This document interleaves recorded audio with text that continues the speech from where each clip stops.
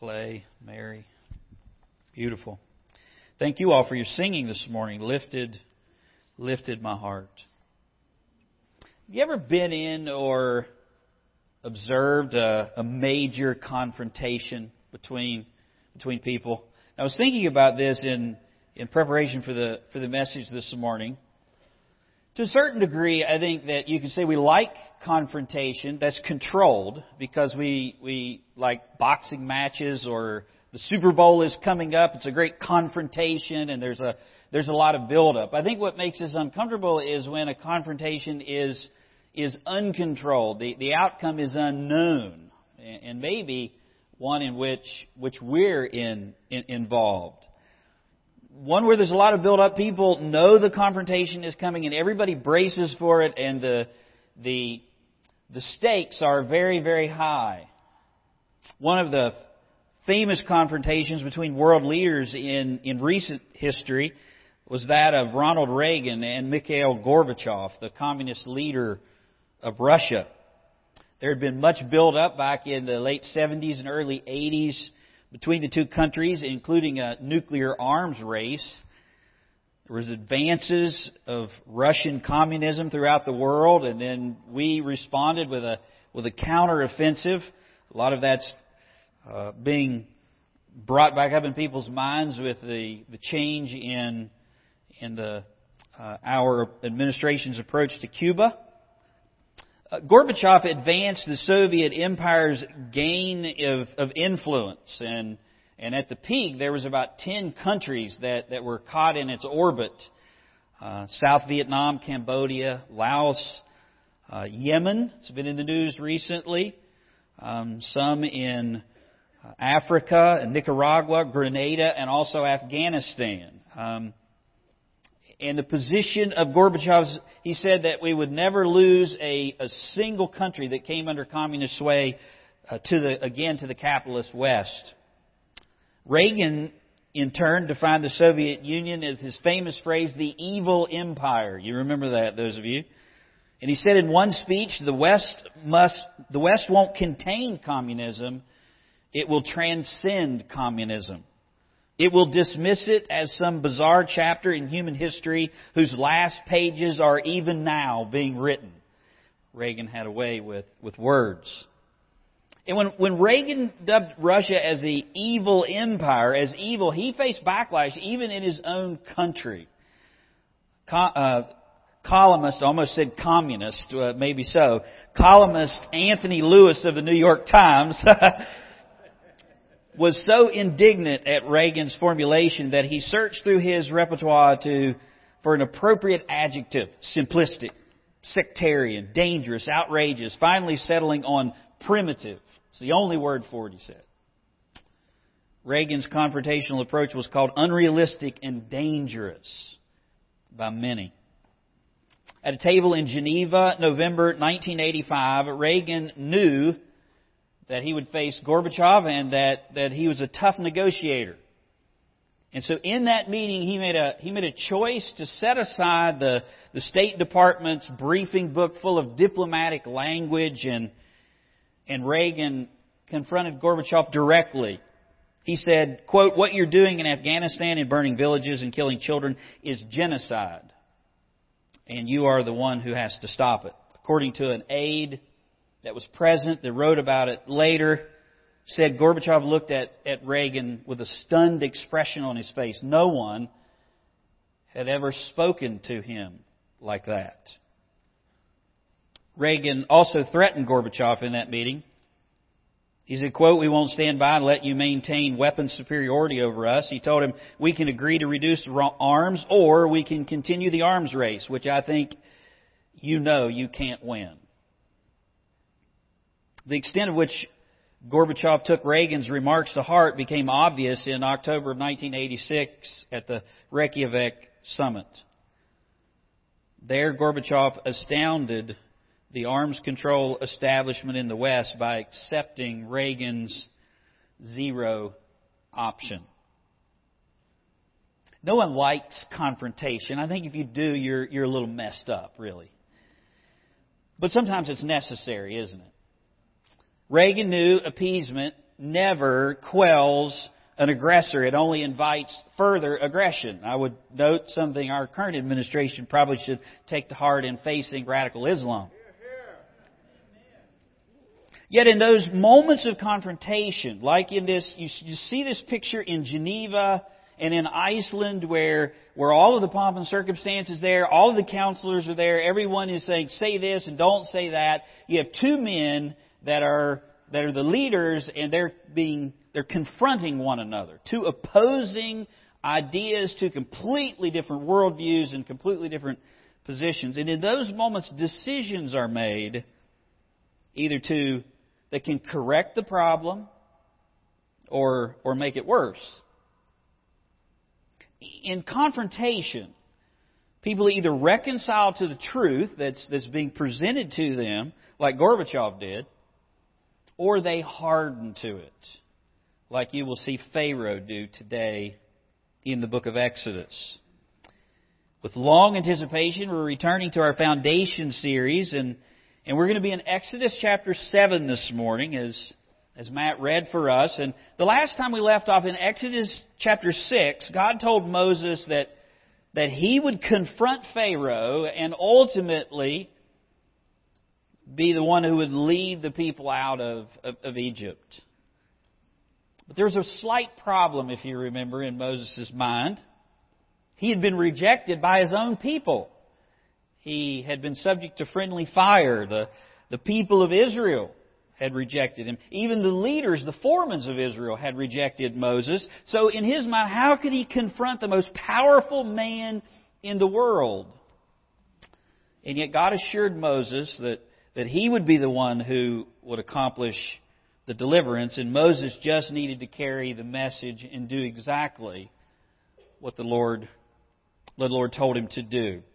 We're only going to be covering the first 13 verses of Exodus chapter 7 because that's the first section of this new page. We're seeing Israel in Egypt, which goes all the way through chapter 12, but we're just coming into that exciting portion of the narrative where you're going to have the plagues and the confrontation between Yahweh and the gods, little g, of Egypt, and how God makes Himself known and declares who He is. And this is the initial confrontation.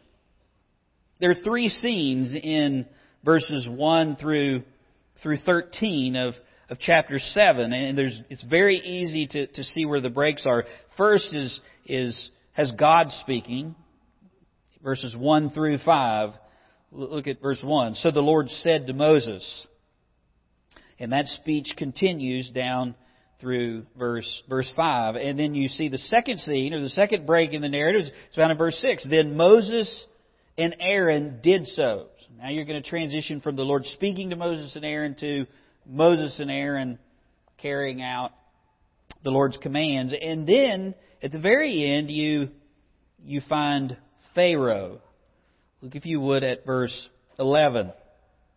They appear before Pharaoh, but Pharaoh also called the wise men and sorcerers and the magicians of Egypt. So you have three scenes here. God, the main character, Moses and Aaron, and then Pharaoh. And this passage really shows a confrontation with God. Pharaoh meets the Lord, and he meets the Lord through God's authoritative representative and His prophet, Aaron. And I'm going to show you what the Lord teaches us from each of those passages. And first, God foretells His plan. God foretells His plan in verses 1 through 5. Look if you would at verse 1.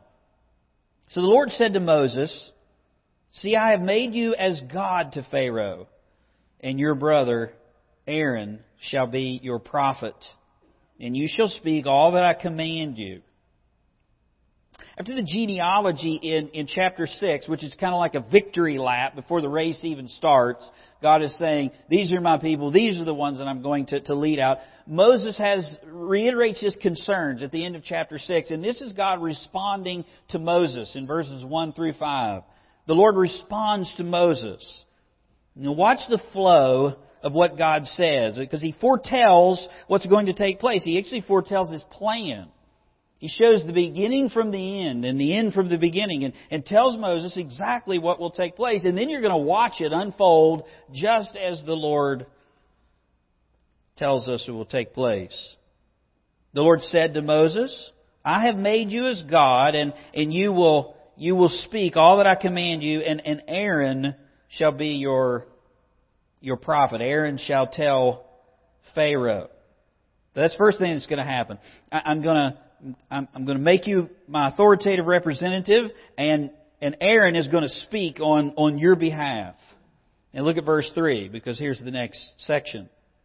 And as you do that, I will harden Pharaoh's heart and multiply my signs and wonders in the land of Egypt.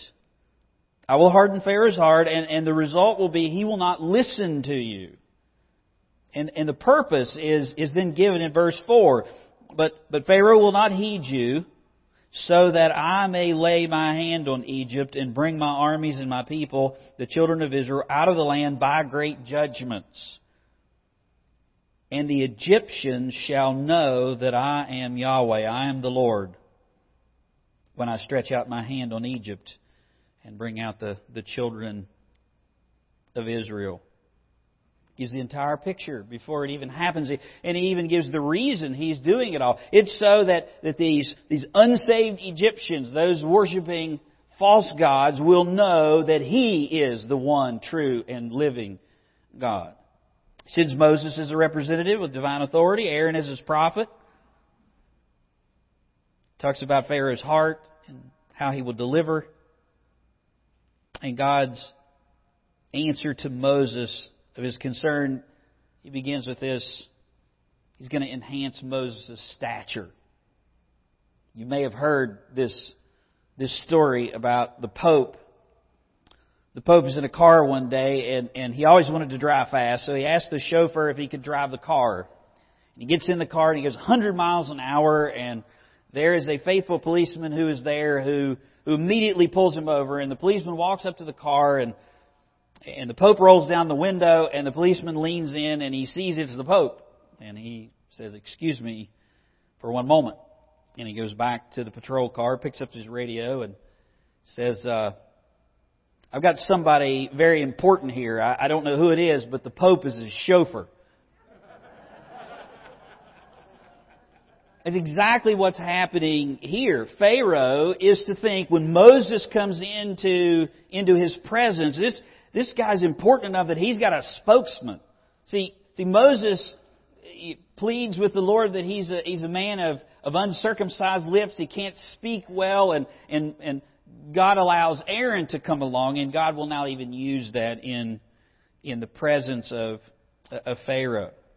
But as he increases Moses' stature before the eyes of Pharaoh, he will also increase the hardness of Pharaoh's heart. And you can clearly see that in verse 3. I will harden the heart of Pharaoh. Now I made a chart for you that goes through all of the different verses in this passage of Exodus that shows in the story, in the narrative, where Pharaoh's heart is hardened. Those guys are going to get the chart up for you. You may not be able to see it. If you want a copy of this, I'll be happy to give it to you. But in the first column there's, I will harden Pharaoh's heart. It's just a declaration that God makes all the way back in chapter 4. He makes it again in chapter 7 and in chapter 14. And then the second column there, where it says God, is all of the different passages in the narrative that specifically attributes the hardening to the Lord. It says God hardened the heart of Pharaoh. The next column there is just a general statement. Pharaoh's heart was hardened. It doesn't attribute it to the Lord or to Pharaoh himself. And then the last column are all of the places in the narrative where it's attributed to Pharaoh, where it says Pharaoh hardened his heart in response to the Lord. 3 times it says God will do it. 6 times the Bible tells us that God did it. 7 times it just makes a statement that it happened, and 3 times it says Pharaoh hardened his own heart. Now, if you just look at the text, you can do the math. 9 times it's attributed to God, and 3 times it's attributed to Pharaoh. But that really doesn't answer the question that typically comes in our heart, right? The question that comes in our heart when we read this passage or look at any of this narrative is, so did God do it or did Pharaoh do it, right? That's what you ask. That's what I ask whenever I come upon that passage. What we're saying is, who's responsible? Can Pharaoh, in all of these passages where it says God hardened the heart of Pharaoh, can Pharaoh stand before the Lord one day and say, I'm not guilty, you hardened me, who can resist your will? Does Pharaoh have the right to do that based upon what this clearly says here? The answer, I think, to the dilemma, if you will, it's not really a dilemma to the Lord, it's in our own mind, I think it's found in Romans chapter 1. So if you want to turn over to Romans chapter 1, I'll walk you through it briefly. The New Testament is like a commentary on the Old Testament in a number of places, and clearly this is one of those moments. Romans chapter 1 verse 18 describes how the heart of a sinful human being responds to the truth of God. In Romans 1:18, after that great passage which talks about I'm not ashamed of the gospel of Christ, for the gospel is the power of God unto salvation, it turns to the other side of the coin. In verse 18 it says, while the gospel of Christ is the power of God, the wrath of God is also revealed. In verse 18, from heaven against all ungodliness and unrighteousness of man, who suppress the truth in unrighteousness. And what do you mean by that, Paul? Because what may be known of God is plain, is manifest in them, for God has shown it to them. God has clearly shown it to them. For since the creation of the world, Psalm 19 tells us, His attributes, His visible attributes are clearly seen, being understood by the things which are made. There's the witness in creation, even His eternal power and Godhead. And catch this last phrase in verse 20, so that they are without excuse.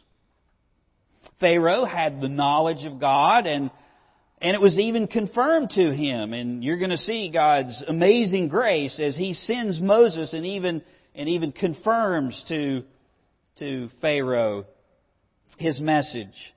But Pharaoh rejected it.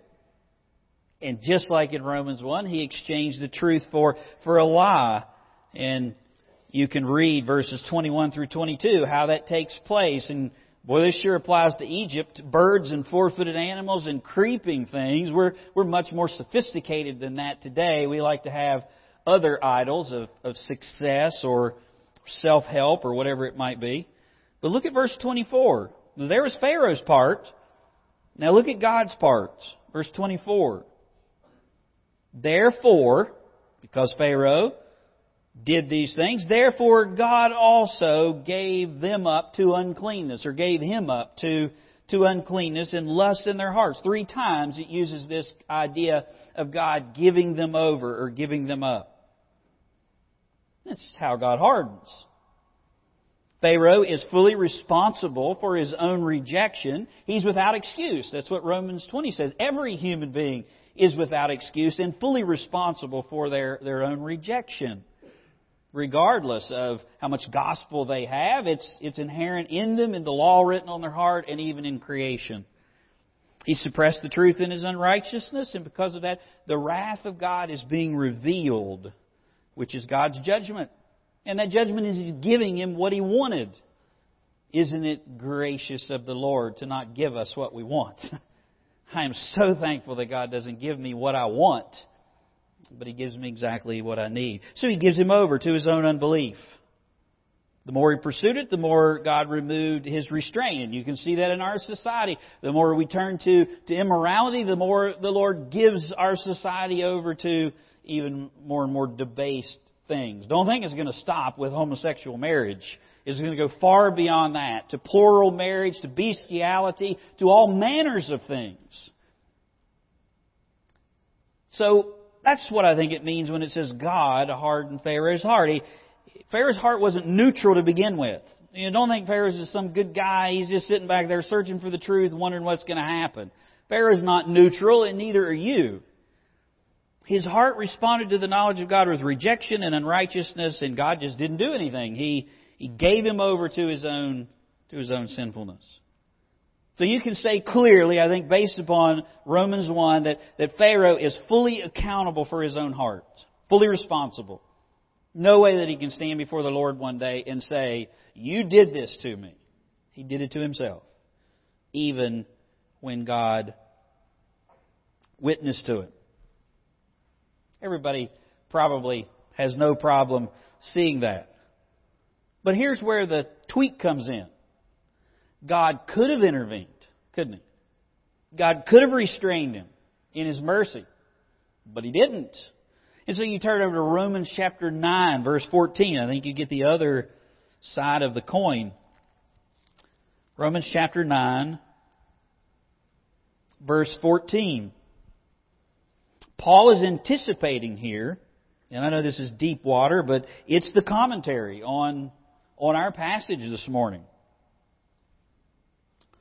Paul is anticipating what we will say or how our hearts will respond to the idea that God could have intervened and could have restrained in mercy, but He didn't in Pharaoh's case. Pharaoh is fully responsible, fully accountable. He rejected the witness in creation and even rejected the witness with Moses, as you will see. And God just gives him over to his own desires. He doesn't restrain him. What shall we say then? Is there unrighteousness with God? Certainly not. I mean, Paul anticipates the accusation that people make. If God could turn a man, but He doesn't, is He unjust? Is God unjust because He allows the heathen, the people that have never heard the gospel, go to hell? Is God unjust? No. Romans 1 says that they're without excuse. There's a witness that's there. So are you more favored because you have been shown mercy? Clearly, we would say, we give God thanks for it. Look at verse 15. For He says to Moses, here's our passage, "I will have mercy on whom I will have mercy, and I will have compassion on whomever I have compassion." He's just saying to Moses, I'm God. I'm not unrighteous in showing mercy in any way. And you put both of those passages together, you can read on, "So that it's not of him who wills or of him who turns, but of God who shows mercy. For the Scripture says to Pharaoh, I've endured you for this very purpose, that I might be known." So you put both of them together. God in His mysterious wisdom can allow one man like Pharaoh to continue in his sin and not intervene and be absolutely just, and he can serve as a witness of God's righteousness and judgment of sin. And another man like you or like me, He does intervene by grace, and when He does, it's a show of mercy. But God is not responsible for any man's rejection, as Romans 1 tells us. He makes Himself known, and they choose by their own choice to reject Him, and in doing so, He just gives them what they want. So God gets the glory in salvation, and He's absolutely just in judgment. There is not a single saint in heaven but saved by grace, and there's not a sinner in hell that didn't get there by his own doing.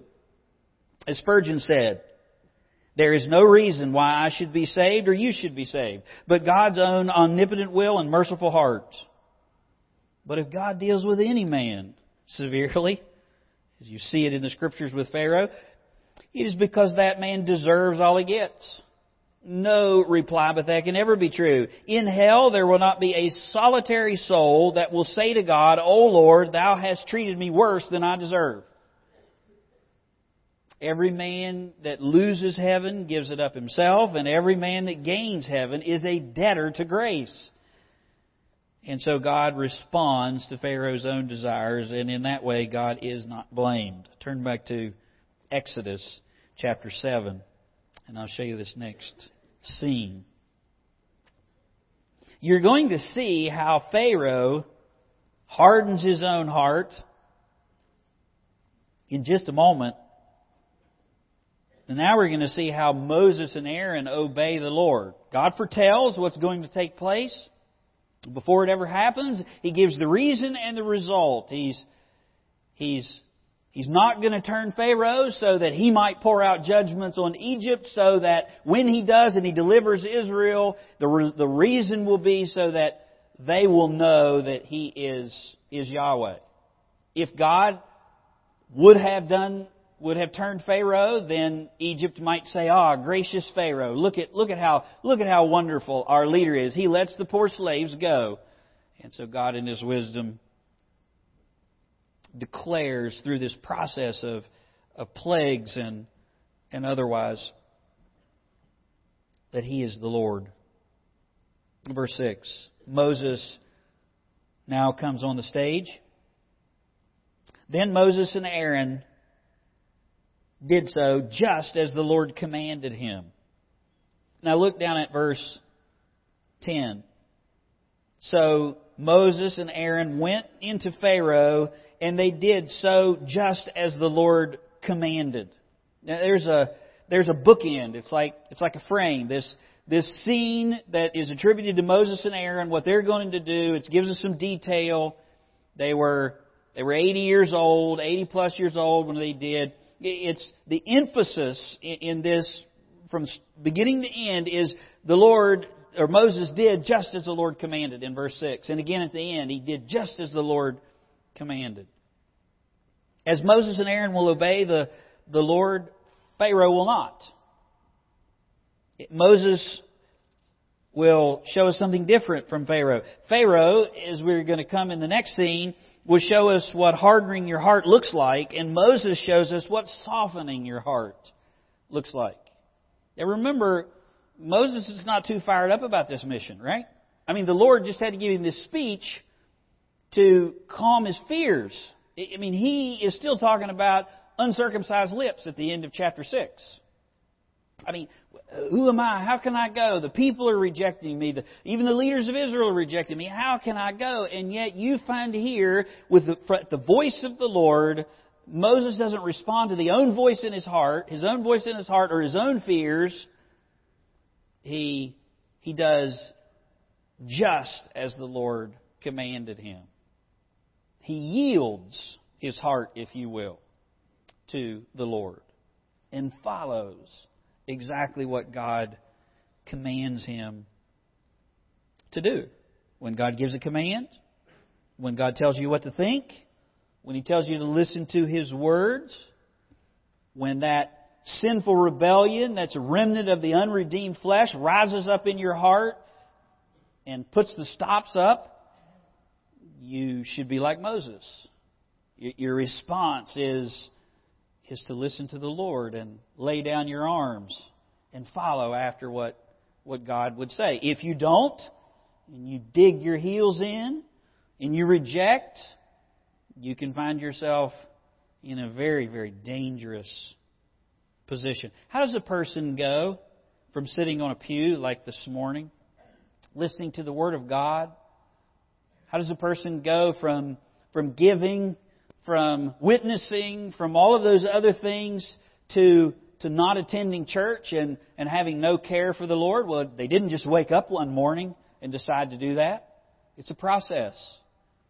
How can you go from desiring to be around believers and attending services in a regular order to only going periodically?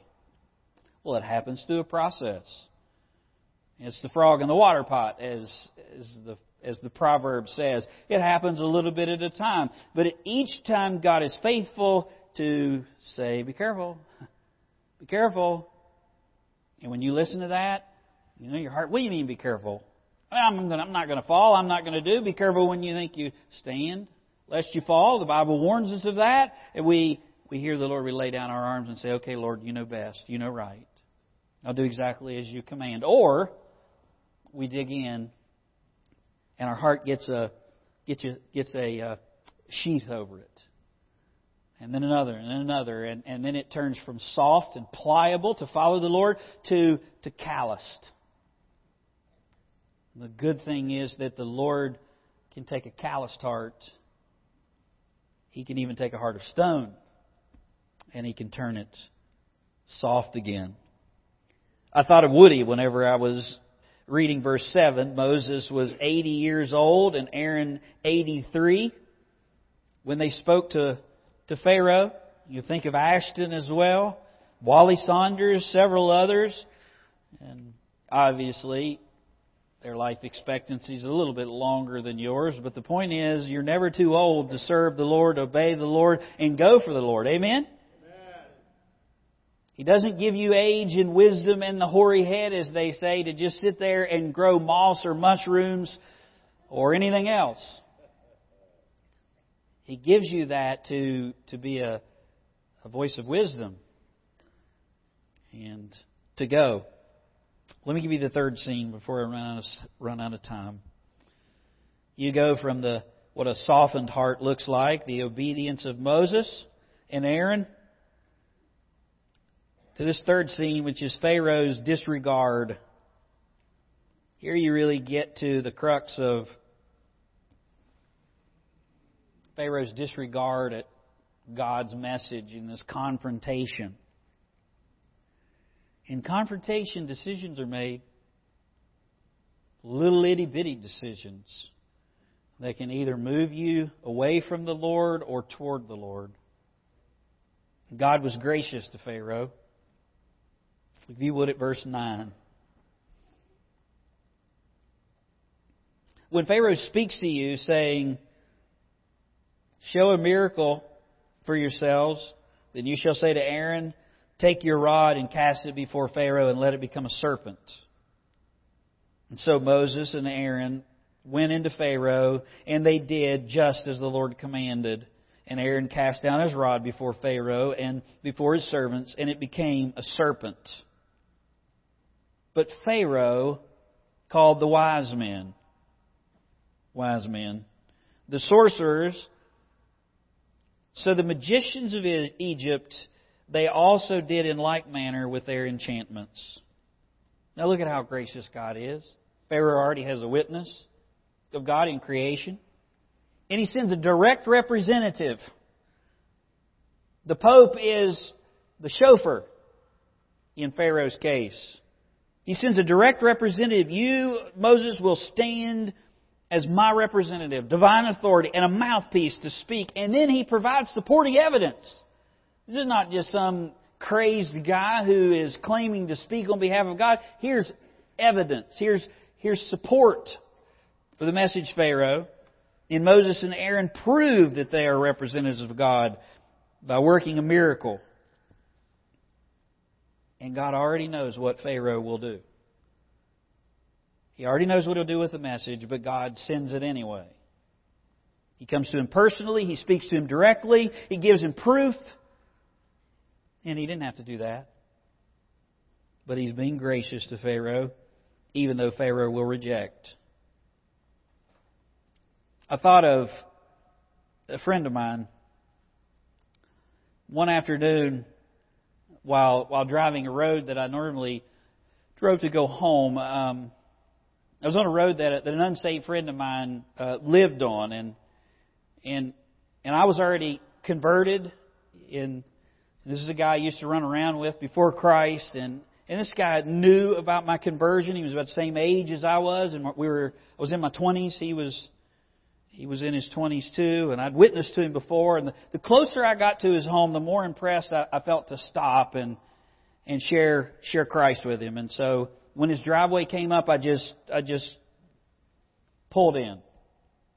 I stopped at his home and knocked on the door, and he was there alone. And he came to the door, and we sat down at his kitchen table. It was there, and after some small talk, I told him why I'd come. I said, "Gareth, I've come to appeal to you, once again that you would turn to Christ. What the Lord's done in my life, and I've told you what you know, Gareth." And I just started sharing the gospel with him and in power, and And it was one of those odd moments. There are times when you share the gospel and you share it and you're faithful and that's your responsibility and you don't know what God does or He doesn't. There are other times, like in this case, where it was very evident that the Lord was at work. And after about 15 minutes, he came under such conviction that he was visibly shaking. Seen few people do that, and he's one of them. And I mean, he held out his hand, and he said, "I can't hold my hand still." And he was having a party that night, and there were many friends coming over. This was probably about 2 o'clock in the afternoon, and he had a keg of beer on ice in the garage, and now he didn't know what to do.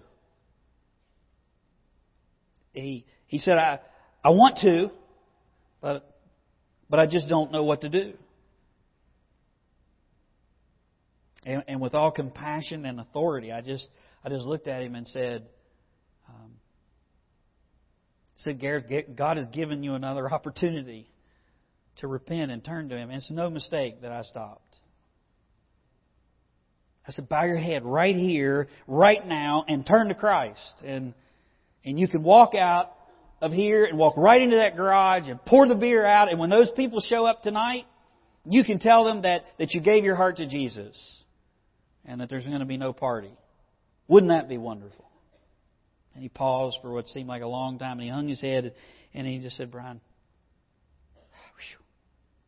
I just can't do that. And I said, then you can't come to Christ. I don't know what else would God would have to do to convince you or to convince him. And I prayed with him, and I prayed that the Lord wouldn't leave him alone until he repented. And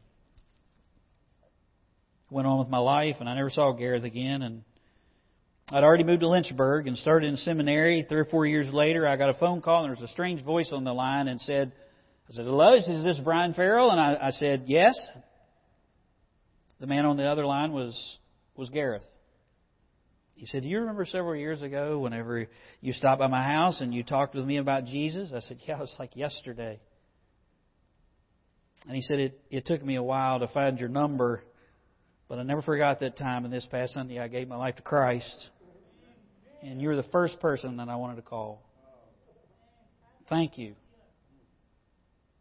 for stopping and sharing. And we wept together. And after a short conversation, we hung up. Wonder how many times God's been gracious to you like He was to Gareth or Pharoah. How many times God has brought you a personal message. He's confirmed it some way in your life through His Word. And yet, you said, I just can't. And you refused to listen. You see, like the rich man, my friend Gareth was confronted with a choice between the idol of his heart and Christ. And when given that choice, he chose his idol. And when we do, we usually follow a pattern like you see Pharoah here. Pharoah first deflected, and then he self-deceived, and then that gave him the basis to disregard God's message. If you would, at verse 11. Pharaoh called the wise men. He got a clear message from the Lord's representative, a prophet of God. It was confirmed. And Pharaoh, verse 11, but Pharaoh, rather than turning, called the wise men, called a counterfeit to justify his disregard. And this passage gives a deadly pattern that sinners follow. When confronted by God, they deflect and deceive and disregard, and He deflects by summoning some other authority to contradict it. They're called the wise men and sorcerers of Egypt. The wisest man in the world is no match for the wisdom of God. It's a counterfeit miracle that they perform here. People hear the Bible, they understand very well what it says, and yet they deflect its message. That was just a book written by men. It's been translated over and over. How can we really know what the message is? Or there are many interpretations of that passage. Those are just excuses to explain away the authority of God's Word. Now think about it. Who are they trying to convince with that argument? You? Who's clearly coming to them, saying this is what the Lord says, repent and believe. They're not trying to convince you. They're trying to convince themselves. They're trying to find something to grasp onto that they might be able to deflect. And when Pharaoh finds that, he deceives himself. He finds someone else who will tell him what he wants to hear, and in this case can see. The magicians did in like manner their enchantments. There are plenty of counterfeits in the world, but there is no replacement for the gospel. Oh, you can go to 10 steps. You can find all kinds of self-help things, but you're like me. When you see a Theda Lewis, when you see someone who radiates Christ, when you see someone truly transformed by the power of the gospel, you know it's the real deal. And you might find some way to try to explain it away, but you know whenever you see it. You also know a counterfeit whenever you see it. And Pharaoh deceives himself. And verse 13 says that he deflected and deceived himself. Then in verse 13, and Pharaoh's heart grew hard. Deflecting and deceiving, not laying down the arms, but entrenching only increases the hardness of your heart. You heard His word? You seen His work? Don't deflect. Don't self-deceive. Don't harden your heart. It will only lead to disregard, and that leads to destruction. Look at end of verse 13. And Pharaoh's heart grew hard. And I think 5 of the saddest words in this entire section of the narrative, and he did not heed them. He did not heed the words of the Lord, just as the Lord had said. There's the human side and the God side. Is that God's fault or Pharaoh's? Do you think Pharaoh will be able to stand before God one day and say, I didn't know. I was deceived. I mean, this culture that you've placed me in is set me up for these wise men to come and deceive me. I just followed along with what everyone else was doing. He won't. And neither will you. Look back at verse 12, and I'll close with this. I'll end with this grace. For every man threw down his rod, even after Pharaoh deflected, even after he caused the magicians, every man threw down his rod, and they became as a serpent. So now you have 2 counterfeits. Here's God's message, it was proven and confirmed, and here's this other worldly authority, and their message was confirmed. But look at the end of verse 12. But Aaron's rod swallowed up their rods. God graciously once again warns Pharaoh to listen. Aaron's staff swallows the magician's staff.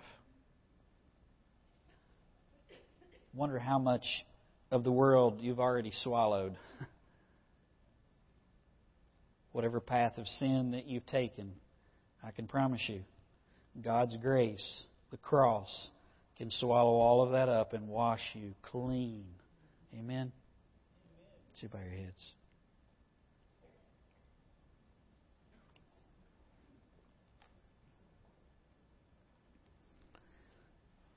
John 12:48, Jesus said, I did not come into the world to judge, but to save.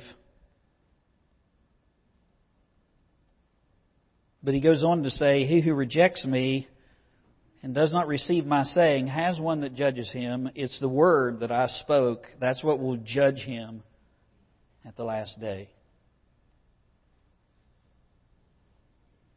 How many times